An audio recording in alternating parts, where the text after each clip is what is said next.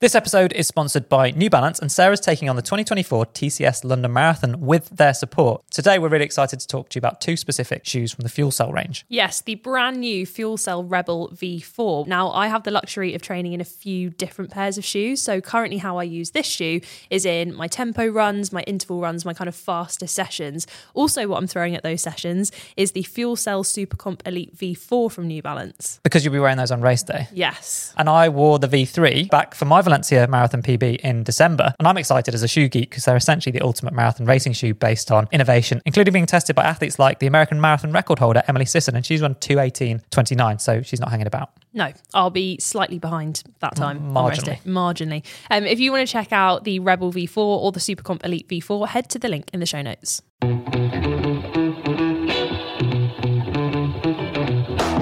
Hello and welcome to the Running Channel podcast with me, Andy Badley, my incredibly talented co-host, Sarah Hartley, and Rick, who's involved for some reason that no one really understands. Yeah, thanks very much. It's really lovely to be here. Yeah. What an intro. We are back and we are bringing you the latest running news, a deep dive into a hot topic in the world of running, which this week is everything super shoes related. Plus, we've got your questions to answer too. So much to get through. Let's get into it.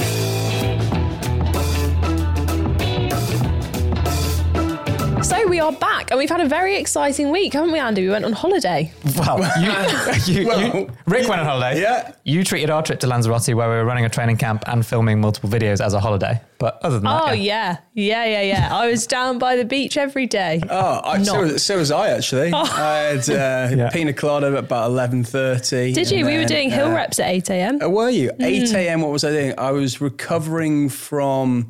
a daiquiri, a strawberry daiquiris, quite a lot of those. 8 a.m? Or are you recovering from the night before? Recovering, okay. yeah. No, it's just getting going. Yes, exactly. But anyway, in the lovely world, week. Brilliant. We had rain, but no, it was amazing. We ran our very first training camp out in Lanzarote, and it was epic. Met some great people, did some great running, did my highest mileage week. It's important for us to say now we are less than 2 weeks, so significantly less than 2 weeks until Sarah takes on Osaka Marathon. So I guess an update for everyone. Sarah, how's it going? I'm terrified. Do you feel ready? Yes. Your voice has got very squeaky, so I'm saying no, you don't feel ready? No, I do feel ready. I feel so ready. But this is every marathon that I've done previously, which makes it sound like I've run loads. I've run two. Yeah. In the last two that I've done, I have either followed a plan or I've kind of had more of an overview of my training for the last couple of weeks, whereas I'm still working with my coach, Andy, where he either texts me on a Sunday with my whole training for the week, or for this week specifically, he's just been texting me kind of day by day. You feel like you're in the middle of like a taper, you're massively easing down now, right? No, I ran 16 kilometres yesterday. So I've been expecting every day for him to be like I've got a run tomorrow, which is 35 minutes easy. That's what I was expecting for these last 2 weeks. Like a couple of Sarah, are you not tapering? Tapering? Well, so this is the thing. When you run your first marathon, if you're following a beginner plan, then your tapering period is going to be a relatively more like normal. You'll ease your way down. Whereas because I've been training for quite a long time, my build-up's been well over 16 weeks for this.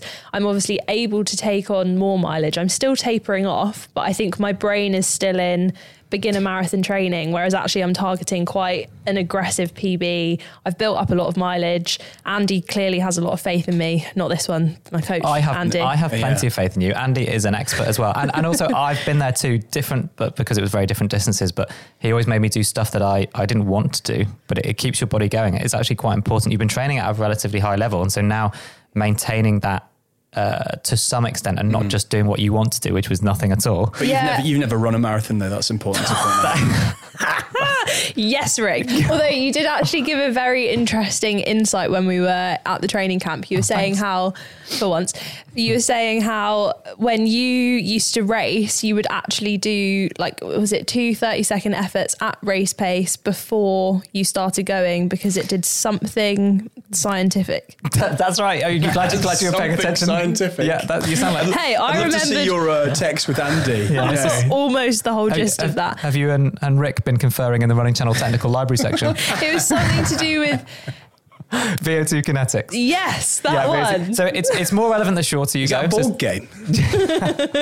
It's more relevant. Okay, be quiet. Science time. It's more relevant the shorter distances you go, 5 or 10K, and for me, 1500 meters. So in the marathon, probably slightly less so. But yeah, I would run my stride, so 100 meter efforts at a harder effort to get ready to run at race pace. But then there's really good science behind what's called VO2 kinetics, which is how fast your body's able to get up to maximum operating capacity in terms of the way your physiology works. And so to do that, the recommendation from the science was to do 2 30-second efforts for me. So that would have been roughly 200 meters on the track at or even faster than my race pace. And you don't want to do it because you feel that's going to make you tired immediately before your race. But you've got a half an hour window where if you do it in that half hour window, then your body is kind of primed and ready to go. So yeah. And that's relative to marathon training. I'm not suggesting anyone should do that on marathon day, but it's relative in that you're gearing up towards a huge distance that you won't have run in training, but the temptation is to go, right, okay, I need to save my legs. I need super, super fresh legs. But actually, from my experience, I found that there is a very good happy medium. And if you're not sure, the Running Channel has an excellent marathon training plan, which I've tried and tested, and it's great. And that has a proper how to taper towards the end of it. Yeah. And it does make such a big difference when your legs are fresh, but not too fresh. Yeah, you need to, to summarize, the idea of the taper is you're still doing enough that your body knows it's going to take on a big challenge soon, but not so much that you're too tired. So you're giving yourself a chance to have that final adaptation, the recovery, ready, and then you'll be ready to go on race day. And ultimately, quite exciting. We're going to, in a future episode, so probably 2 episodes time, we're going to record not me, but you'll be live from Japan immediately or one day post your marathon. Well, so I think due to the time difference, it's going to be pretty immediate, unfortunately. So get ready for my blood, sweat and tears. What is the time ears. difference? So 8 hours ahead. Definitely ahead, but I don't know what the thing is. 8 or 9 hours. I was thinking we should start recording about 8 p.m. UK time. Actually, yeah, that sounds reasonable. 4 a.m. Yeah. Okay. No, Sarah's not keen. So that's Sarah's marathon. That's Sarah's marathon journey. But that wasn't everything that we did at Lanzarote. No, speaking of big challenges, you had a big week of mileage, didn't you, Andy? I did run a lot more than that. He ran 4 whole kilometres, everyone. Brilliant. Okay, so yes, I did. Sarah, look at me. Oh, I'm complaining. 16 kilometres, 40 kilometres. Oh yeah, big time. But I did. It's related to the super shoes as well. We were testing for a video. I sound barely coherent here because I'm still tired from this challenge set by the Running Channel team to test 4 different pairs of super shoes with a 1 kilometre time trial each day over 4 days. The slightly embarrassing thing here is that when I was training at my very best, I used to do 8 times 1 kilometre with 1 minute recovery. And then my session in Lanzarote was 4 times 1 kilometre with 24 hours recovery. And the paces weren't that different. And you were still slower. No, but it was. So yes, it isn't the most scientific of tests. You were getting more tired throughout the week. Yeah. Your warm up was becoming much longer. Yeah, I was having to warm up more and more every day because yes, there was a lot of swearing. There was a lot of, oh my goodness, my body does not feel good. But I really enjoyed that challenge. When I was running, I hated the longer runs. I loved the workouts and really like running right at my red line and maybe beyond sometimes. In fact, Sarah's joking because the very first day, the pair of shoes that I was testing, my pacing was so bad. Yeah. It was terrible. Only a kilometre, Andy. I mean, come on, I did more running to the cocktail bar in Tenerife. What was super interesting though was watching Andy's pacing because it was relatively flat where we were running. Yeah. I was driving a car. Our videographer Tom was sat in the boot of the car filming Andy out the back of it. High tech. And yeah, your pacing was awful on that first one. But after 4 days, you did get the hang of it. I got the hang of it. And also I'd got the hang of the different shoes. And that segues very nicely into the fact like you need to stay tuned to watch the Running Channel video where we put these shoes head to head against the Nike Vaporfly Next Percent 2, the Next Percent 3 actually, we'll come on to that, is just about to launch as well. But to try and give a real benchmark as to the way that different shoes feel, and different super shoes are fit for different people and different purposes. And today's episode, due to popular demand, because you guys all emailed in to podcast@therunningchannel.com asking for more information about super shoes. And I know that Sarah, you've got a few. Yes. So there were lots of different questions, lots of different topics, but I think let's start off with, what is a super shoe and can anyone wear one? What is a super shoe? What is a super shoe? Super shoe, I feel like I must have had the same sort of liquid diet that Rick clearly had every day in Tenerife. If I can't get my words out. What is a super shoe? Really concisely, it's the pinnacle of racing shoes. So they should be the shoes that you buy or invest in to help you run fast on race day. And super shoes didn't used to be a thing. Racing flats were the thing. But now that's evolved into these super shoes, which is high stack height. So you're a long way off the ground. Big stack, a big wedge of foam midsole, which is really bouncy and responsive. And in the majority of cases, a carbon plate of some shape or design that sits inside that midsole. And the combination of the plate and the midsole propel you forward, giving you massively higher energy return than anything in kind of running shoe history. So lots of people have been asking, should I buy a super shoe? Yeah. Should I get a super shoe? In fact, we even had one question in from someone who had been recommended not to get a super shoe because of their 10K time. So for people who are thinking about purchasing, what is a super shoe going to do for someone who isn't an elite runner? So the first thing to think about is it shouldn't invest. If you're only buying one pair of shoes, don't buy super shoes. So don't do all of your runs in super shoes.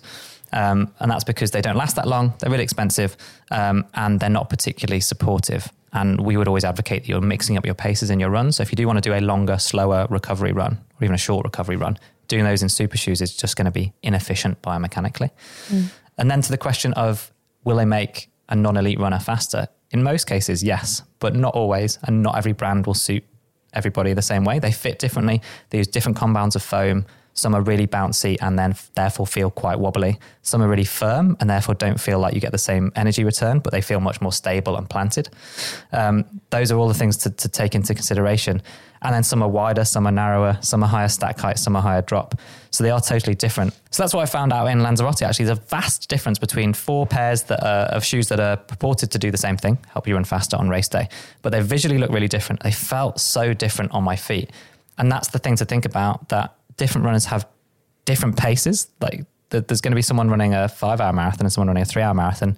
Their cadence, their gait, their foot strike, all of those things are different. So there's no substitute for actually trying them in real life and seeing what they feel like.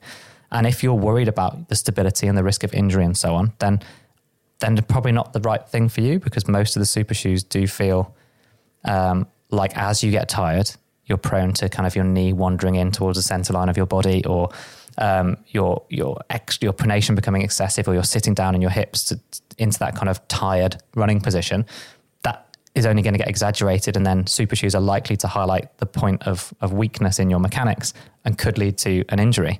But if you feel quite efficient and quite strong and you've tried them out, then it's pretty likely that they'll give you a performance advantage. You know, if you run a marathon one day without shoes and another day with the shoes, then you'll run faster. Yeah, I think it's fair to say that they do make a huge difference to lots of people, and lots of people love running in them no matter what their pace is. But a lot of these shoes, compared to a kind of normal everyday trainer, even more so are being tailored towards high up athletes who are trying to break records or run really fast times or win races. And so it is going to be probably more so than a trainer that you would buy fresh out the box to wear for every single run. The super shoes are going to feel massively different because they are built, designed, engineered to break records, to make people go faster. In the majority of cases, yes. And we've even had some manufacturers say to us that their specific shoe is or might only help people who are running sub 3 hours for a marathon, for example. And if you're a 4:10 marathoner wanting to break 4 hours, that their shoe's not the one that's going to help you. I don't know whether they'd say that publicly, which is why I'm not kind of naming that shoe brand, but that's worth bearing in mind, what you want to achieve from it and what you want to wear it for. So ideally you'll have a couple of pairs of shoes, an everyday trainer, and then your super shoes. Racing in them is what you're aiming to do, but you need to train in them because they fundamentally change your biomechanics, the way your foot strikes the ground, the amount of time your foot spends on the ground, the way you carry your legs from a running economy perspective because of the stiffness at your ankle when you're making contact with the ground. All of those things change. And so if you're not practicing that, then you're actually you might not get as much out of the shoes as possible. And the foam and carbon plate in combination actually help you recover after you've worn them. So don't wear them for recovery. Yeah, definitely don't substitute out a pair of sliders for super shoes. They are doing nothing for you. Yeah. But this is what I was going to say as well. I didn't realize for ages that super shoes aren't just for race day. In fact, quite a lot of elites will be training in super shoes or even illegal shoes, which I think we've mentioned before. Yeah, so that's over 40 mil stack height. Yeah. They'll be training in them because they're able to recover faster. If they wear them for a hard session, they'll actually feel better and then be able to race harder or train harder the next day. Yeah, the shoes are giving you more impact protection and more energy return when you're making contact with the ground. So when I ran, I had maybe 10 mil of protection in my racing flats that I might have worn on the track or the road for my hard workouts. And that my body took a beating from the impact, and it took me a long time to recover every day.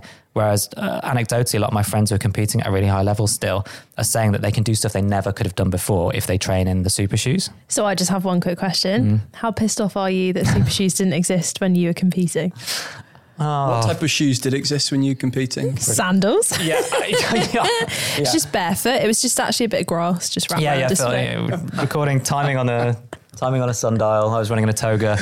Actually, I was naked. The old ancient Olympics. Level. Just a leaf. Yeah, just a fig leaf. Just a little tiny leaf. How annoyed am I? I'm not annoyed per se. I think I'd have run faster if I had super shoes, potentially. But it's sort of changed my enjoyment of track and field now and the road racing to see how fast people are running, because I don't really know how much is the person, how much is the shoe. So I'm pretty sure a lot of the runners running now are better athletes than me. So they'd run faster than me and have beaten me anyway. But I kind of don't know exactly how I'd have compared because I didn't have the same shoes. There was always evolving technology from cinder track to then synthetic tracks. And then even when I was running, the tracks got better and faster and gave more energy return. But it is a seismic shift. If you look at the world records being broken and the number of times now in the top 10, top 20 all-time lists that have been set in the last 2 or 3 years, it's a fundamental change. And that does annoy me a little bit. Oh, if it's okay, he's not bitter. He's not bitter at all. You're not saying that through gritted teeth. No. Take a deep breath, Andy. It's fine. Talk about yourself in the third person. That's not pretentious. Brilliant. Well, hopefully that has answered a lot of questions about super shoes. If you do have any more questions, then we love talking about shoes. So do email them into podcast@therunningchannel.com and we can do another whole episode. We can do more questions coming on later on. Next up, we have got the news and we've also got your questions coming up too. You are listening to the Running Channel podcast. Don't forget that this episode is brought to you by New Balance and their Fuel Cell Super Comp Elite V4, which is their ultimate marathon racing shoe, and their Fuel Cell Rebel V4, which is their do anything running shoe, but skewed towards speed, which is what Sarah's been using it for in her marathon training. And both of them are lighter than their predecessors. Yes, I have been wearing them in training. And I know that this isn't a scientific fact, but I feel like the placebo effect of if your shoes look fast, you will be fast. Well, I always feel like I look fast. What about you? Me too, especially in these. And that's what I've been enjoying in training. That kind of like angular geometric design of the shoe just makes me want to go faster. So if you want to look much cooler than me or Sarah. Hey, leave me out of it. If you want to look cooler than Andy, wear anything. If you want to look cooler than me, head to the link in the show notes to check out the Rebel V4 and the Super Complete V4.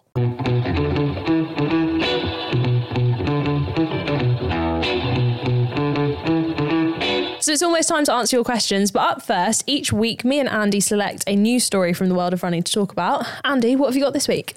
Right, well, I promise I'm not going to do elite pro running stuff every time. That's definitely, well, I'll do my best anyway, but I'm a bit of a geek. But this time, it's about that. Yes, it is. So please bear with me because I still think it's exciting.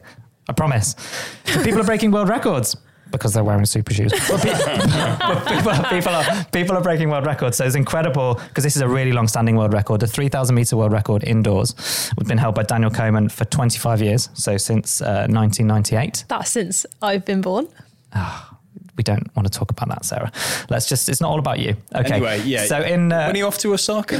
yeah, bring on that marathon. So yeah, the 3,000 meter world record was broken in Liévin in France. Last night at the time of recording by Ethiopian Lemaitre Germa, 7 minutes 23. So I appreciate 3,000 meters. Yeah, so you've been to the track. What did you run when you ran one lap of the track to try and run at world record pace?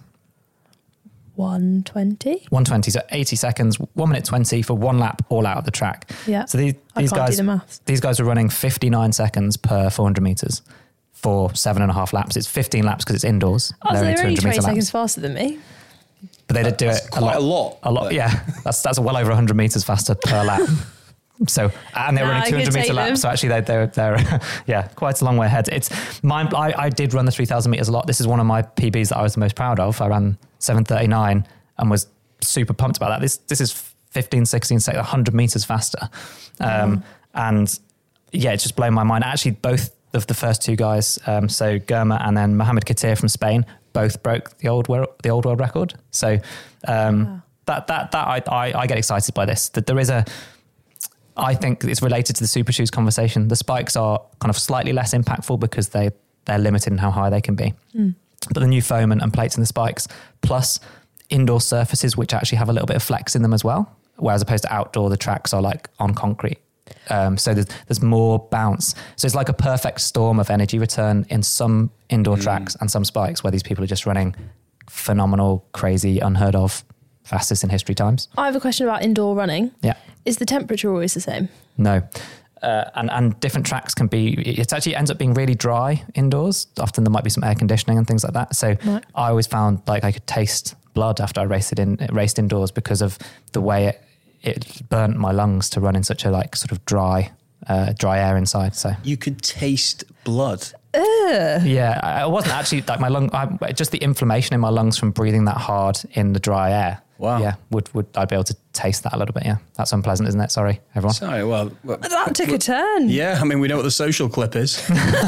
Andy tasting blood, yeah. And clip here. So yeah, I would love yours, Sarah. Hit me with your news story. Well, I've got another record, very, very different to the world of track running. This is, sorry if I pronounce this wrong, Joasia or Joe Zakroweski. Wow, I mean, you've really done your research on this one. Definitely, I'm so sorry. That was incredible, So she is from Scotland, she lives in Australia, and she has just broken the 48-hour world record for running. Absolutely incredible, mind-boggling. I don't know how anyone does this, but I thought this was even more topical for this episode because she broke it in a pair of Nike Alphafly super shoes. Can you imagine wearing... So the other thing about super shoes is that they're not always necessarily going to feel super comfortable for like a very long run. So the first time I wore a pair, I couldn't have really ever imagined wearing them for a full marathon. Well, she's worn them for 48 hours. And she's worn them for 48 hours. And she's worn them for 411.458 kilometres or 255.668 miles. I didn't do the conversion, so that's definitely right. 255.668. In 48 hours. So 130 miles a day nearly. That is... Yeah. Absolutely incredible. So that's an average of, I can't do the maths quickly enough. What did I say? 100? So like more than 5 miles an hour for 48 hours. Yeah. That's pretty full on. Incredible. So it's at the Taipei Ultramarathon. And yeah, it boggles my brain that people can keep going. Because I think with really, really long records, it's when you keep breaking it down and go, well, I could run 5 miles in an hour. Yeah. And then you go, okay, could you do that for... it's absolutely... 2 days. Literally just 2 days. Well, we were having a conversation about this before the podcast about the difference in mindset between arguably me and these people that are running these crazy... Like, I feel like that 3,000 meters all out at your red line, your absolute max for a finite amount of time, which is a short amount of time, say for me up to 30 minutes. That's what I enjoy, like testing my limits in that window of like, I'm all out. This is as fast as I can possibly go. Yeah. But I don't think I have the mentality to grind that out for 48 hours. This is what I love about running though, is that like those are... It's the same sport, but it's just so different. Yeah, like we've highlighted two totally different people, like the mindset of being able to run 3,000 meters in 7 minutes versus the mindset of being able to run 400 kilometers in 48 hours. Yeah. Incredible. Yeah, I'd like to know. I'd like to get a little survey going on. So get in touch with us on social media or podcast@therunningchannel.com. Which type of runner are you? Are you aiming for a time? Do you have a goal in one of your races coming up? And do you have any questions about how you might want to achieve that time? And conversely, are you someone who enjoys that kind of attritional, internal battle with your own self-doubt to take on this? I'm going to finish. No matter what, I'm going to take on this incredible challenge over a certain distance where the goal is to get over that finish line. Interesting. Which one are you? I don't know which one I am. I'm very definitely time focused. It's for now, Andy. Yes. Wait till we get you running a marathon. Yeah. Running an ultra marathon. It might not be that interesting, but as a very quick anecdote, I would run with a training partner of mine, and if we did the same session, but it was distance, so running 1 kilometer efforts, versus the same session where my coach would say we're running for 3 minutes and then we stop. I could not, he would absolutely destroy me when we were running for like 3 minutes. So it's like you just run until 3 minutes is up. But conversely, I would find it much easier to do 1 kilometer where I know the finish line is in a specific place. Interesting. Well, hey, if that is a session that you're struggling with, maybe that's the way to flip it on its head. Switch it around. Don't do 5 by 1K, do 5 by... whatever time it would normally take you to do approximately, and just finish where you're finishing. Okay, so you're listening to the Running Channel podcast. That was the news this week. Coming up, we've got your questions. So every week we go through your questions that you've emailed in, and we actually read every one, don't we? We do. We have a lovely, lovely spreadsheet that is building week on week with all of your questions. So please do keep emailing them in. I love reading through all of them. And I think if one of the questions or requests was, we could do an entire episode where we only answer the questions. Just questions. Because there's a lot to get through. Yeah. Top of this week was Scott. And Scott emailed in to say, I'd be interested to hear both of your thoughts on slow runs and just how often we should be doing them. Ooh. Andy? Well, funnily enough, we just did a video on this on YouTube where it was about the secret to running faster is running slower. And the broad summary is here, it doesn't have to be exactly 80%, but Matt Fitzgerald is a coach who came up with this 80-20 split where 80% of your running should be easier, slower runs, and 20% is that high intensity interval running. And that, when I went back through my old training diaries, that wasn't, I don't think myself and my coach would sit down and calculate those numbers, but that's what it ended up as. So it's a really good rule of thumb that you need to run slow enough, often enough to recover from the faster runs that you do. And the key here is variety and pace. Yeah, I think variety, that's definitely what I found to be the most useful thing within training. I actually, when we were out in Lanzarote, I filmed a video leading up to Osaka Marathon, and I said that if I could go back and do this training block again, the one thing that I would change is making my easy runs way easier at the start of the training block. So you mean actually listening to the advice that I give you all the time? Yeah. Good. Well, I think, so I was running them easy, but I think it's very easy to go like, oh, okay, my marathon pace is this. Yeah. I'll just add 30 seconds. Whereas actually, if I'd just taken my watch off and just gone out and run, it would have looked very different. I very rarely looked at my pace on my easy runs because, I was lazy. I never had a problem with running too fast on my easy runs, but I tried to make a point in the video that we made about, whilst these times might not be relatable to everybody, the range of times that I was running is the really important thing here. So, for example, my race pace was 4-minute miling. My flex.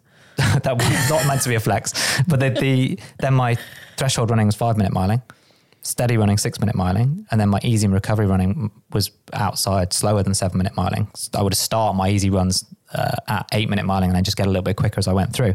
But if you think about the difference there from 4-minute to 8-minute miling, that's whereas a lot of people I speak to are like, well, my pace is 7-minute miling. And so I'll do my easy runs at 7-minute 10 and I'll do my intervals at 6 minutes 50 per mile. And that's not enough range. I think you need to try and discover your faster paces and then also give yourself easy days where you just don't care and listen to your body. Also, if everyone in this moment in time agreed to actually do this, then we could get away from my newest favourite activity, which is dissecting what people mean in their Strava titles or Instagram titles of their runs. That's a podcast episode on its own. So we would like the... For example... Yeah. Park run with Jenny. That means Jenny is slow. You know what I mean? So many people do that. Or having GPS issues, which means... I don't feel these statistics are reflective of my current level of fitness. Super chatty, easy mileage. I can run faster than this. We have to do an episode on this. It's so good. I saw someone do that on Instagram and it's we may have stolen some of those, so apologies if we've followed them. Next question comes from Paul. Paul wrote and asked this. He says, for each of you, what is the running event or experience that you remember most fondly? Maybe an organised race, a personal first, or just a great experience with friends? I'm happy to go. Yeah. I think it's a race that I did at university. So this is going way back before professional stuff.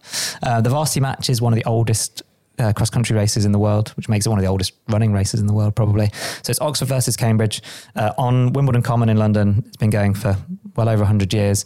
And it's in the men's race, it's 8 men from Cambridge versus 8 men from Oxford University over about 12k of mud. You run through a river. It's like proper old school cross country.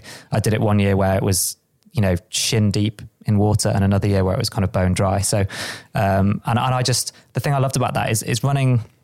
I think I ended up in the wrong sport. I love being part of a team. And ultimately for 10 years as a professional, I was out there answerable only to myself. But I remember that those guys are still some of my closest friends. It was this incredible experience. There's a huge rivalry there as well. So all of those things, it's something I remember really fondly. And I was lucky enough to be the kind of university captain in my final year. And funnily enough, that's how I ended up meeting Andy, who ended up coaching me, because I was trying to coach this entire university team, had no idea what I was doing. So I asked Andy to coach the team, and I had to show up and do the training that he was setting. So then I got a little bit better, and I asked him to coach me. So there you go. Andy, that's such a nice thing, actually. Thank you. I don't often hear you speak so passionately and emotionally. Oh yeah, I feel quite passionately about the resurgence of the V-neck t-shirt, which you're bringing back today. The V-neck is back, mate. Okay, apparently it's back. you heard It's it here back. first. According to Rick, the V-neck t-shirt is back. I got this from a top brand. I'm sure you did. Okay, Sarah, let's hear your The running V-necks experience. are available. It's so hard. I'm going to choose the first ultramarathon I ever did. Yeah. Because How many have you done in total, by the way? 2. Yeah. Okay. Sorry, I didn't mean to diminish that, but it How many have you sounded done? like 2. 2 more than me. Yeah, it was my second ever time running a marathon distance, and then I think it ended up being 54k, so another 12k on top of that. It was in Thailand. It was hard, but also not hard. I remember I filmed all of it, and it was part of this incredible trip. Because it was the first kind of proper time that the race was happening with an international audience and international competitors as well. And I was not competing. I was there to finish, get my lovely medal and leave. And I remember I filmed it and we put together the video afterwards, and you watched it. And I think I said like, "Oh, Andy, what do you think?" And you were like, "You're just a bit too happy." Well, you sent me the most incredible message after you'd finished. It was like kind of just this has been one of the greatest experiences of my life. And also you're being modest because I had reports back from the race that there were a lot of pros in your distance that you were doing who had like really lofty goals of how fast they were going to do it. And they were all like, I can't believe anyone could do this as their first ultramarathon. I'm glad they said that after. Well, because we all set off, I think because it wasn't like such a big established race. The thing with ultras is that you never know what time you're going to run because it's all down to the elevation, and this one had pretty hefty elevation. So one person set off and I think she was aiming for like 5 to 6 hours. So in my head I was like, okay, I'm definitely slower, so probably like 8 to 9 ish. Yeah. She finished in I think between 8 and 9, and someone texted me that as I was running, and I was like probably 7 hours in at this point, and I was like, oh no. I've not finished. Such an understated reaction to the devastation of not realising you're going to finish in an hour. Oh no. Sarah, but at least you were happy at the end of it. It was like a beautiful, I was out for 12 hours in Thailand by myself, going through forest, jungle, everything. It was just magical. And there's a real sense of pride for me as well, like of experiencing it vicariously through the video that you put together, but hearing about it from you afterwards, like Rick was talking about me talking passionately about the thing I enjoyed, like you can hear how excited you were about that. So there was a sense of pride in the kind of running channel family that you'd been able to do this incredible thing that you actually never thought that you'd probably ever get the chance to do or be able to. Yeah. And it was also just so nice as well being around such incredible runners. Like the running scene in Thailand is insane. Like they are so cool. Yeah. And even just to overtake one person on a hill, I was quite proud of myself. And then Amazing. they re-overtook me on the downhill. But it's fine. While we're having such a love-in at the end of this episode, which is quite unusual for the three of us, to be honest with you, I've got to say that one of my favourite experiences actually ever with we should running. ask you as well, Sean. You know what? Sometimes I just wonder why I come to work. Go on, Rick. What's your favourite moment? I've a couple jump out. So obviously the first time around London in 2017 would be, standout moment. But actually probably one of my favourite ever moments of running was actually with you, Sarah, in Finsbury Park when I ran for the first time again after having an osteotomy, which is when they basically give you a new leg. Yeah. And me and you went for a 1 mile run in Finsbury Park in North London. 1K. 1K, sorry. Don't let the truth get in the way of a good story, mate. Me and you went for a marathon together. So I'm going to jump in and just say that both of the moments you mentioned, the London Marathon and that moment with Sarah, were emotional for all of us involved. Like I actually think you called me after the London Marathon in 2017 and were like pretty tearful about this thing that you just experienced. I just think that's the magic of running. Actually, you're making me a bit emotional. No. There you go. Yeah. Go on, Rick, cry. This one's going out on video. Did I cry last time? No, I didn't. No. Yeah, almost. No, but it is. It's those moments, isn't it? That when they mean something. Yeah. So, I think we're what's all being nice too as nice well. to each other here. No, but what's nice as well is all of those moments are none of us won anything. None of us like none of us picked out stuff where it was like, yeah, I absolutely smashed my PB. Yeah. Look at the wholesomeness of running, bringing people together really and is. achieving their dreams and goals.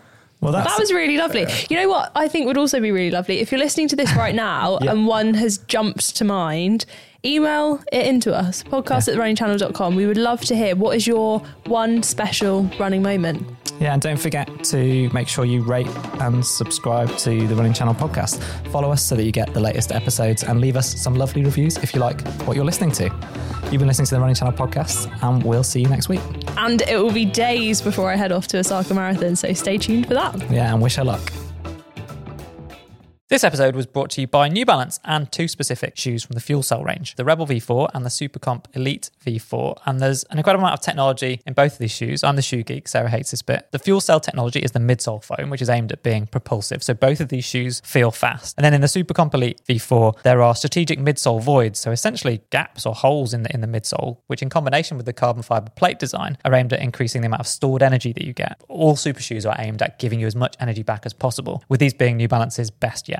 Well, if you want to check out either the Fuel Cell Supercomp Elite V4 for race day or the Fuel Cell Rebel V4, which could be for race day, it could be for all of your training as well, then head to the link in the show notes.